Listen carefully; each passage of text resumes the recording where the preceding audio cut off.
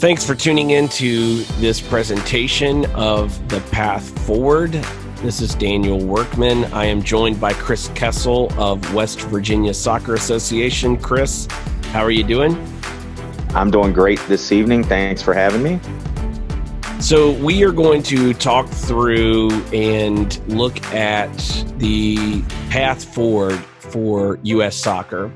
And we're going to do that by starting to look at how U.S. soccer currently operates now. So one of the things that a lot of people don't understand is how clubs are registered with U.S. soccer. Most clubs are not directly registered, or the other word used is sanctioned by U.S. soccer. They are often sanctioned indirectly through what U.S. soccer calls sanctioning organizations. And so some of those are U.S. Club Soccer, U.S. Youth Soccer, AYSO, U.S. Adult Soccer, and there are some others that are also sanctioning organizations as well.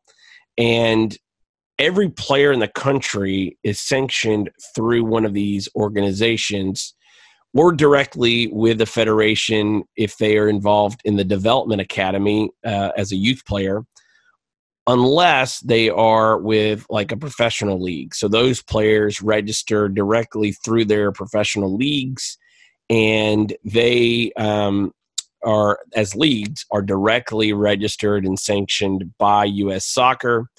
The current setup is Major League Soccer Division I, the USL Championship at Division II, USL League One at Division III. NISA recently has been announced as another Division III pro league, separate from MLS and USL. And everything outside of those three divisions, that the way the federation lays out professional leagues, is sanctioned under something else. And in order to be a professional league, you have to comply with U.S. Soccer's professional league standards. And most of these standards are based on ownership net worth, time zones, metro market size, and you have to participate in the U.S. Open Cup if you are a professional league. So all of your teams have to participate in the Open Cup. That's another requirement.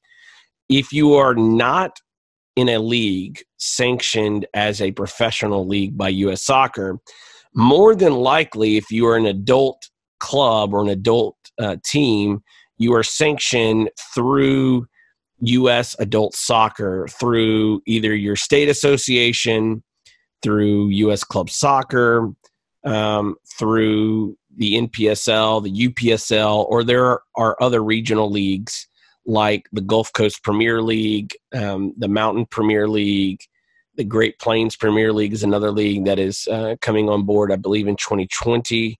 So this is kind of where all of these things are these leagues and clubs are getting sanctioned, and how they are connected to U.S. soccer. One of the key points in looking at the path forward is to realize where the money is in U.S. soccer. So Major League Soccer, if we kind of flip back for a second, Major League Soccer is less than $1 billion per year as a league. And if we want to see where the money is in U.S. soccer, it is at the youth soccer level. Kevin Payne, the CEO of U.S. Club Soccer, recently estimated that youth soccer in America is a $5 billion per year business.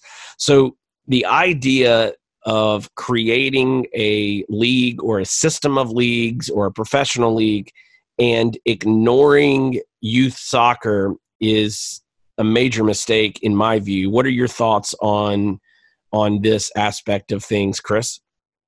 I totally agree with you. You know, participation and engagement at the youth level far outpaces what professional soccer in the United States is bringing to the table. You know, there are definitely more families that have children play soccer than there are families that attend pro soccer, games. Absolutely. And, one of the key pieces of this, and we're going to get into more of these details in a second, but is the fact that when you are ignoring the youth market and the youth players, you are ignoring your fans. These would be people that would be buying tickets to come to your matches. And, they would be connected to you anyway. That if you're looking at it from a business perspective, you want to find customers who are already open to whatever it is that you are trying to sell or service.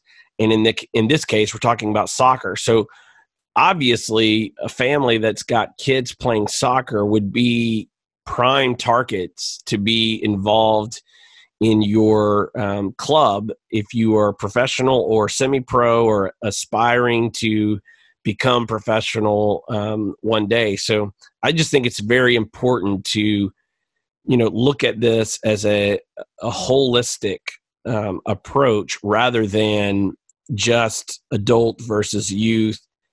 U.S. Soccer has a very bad habit of segmentation. They do that in the way that they vote with councils and other things. And that segmentation mentality, to me, has also had a major negative influence on the formation of clubs here in the U.S.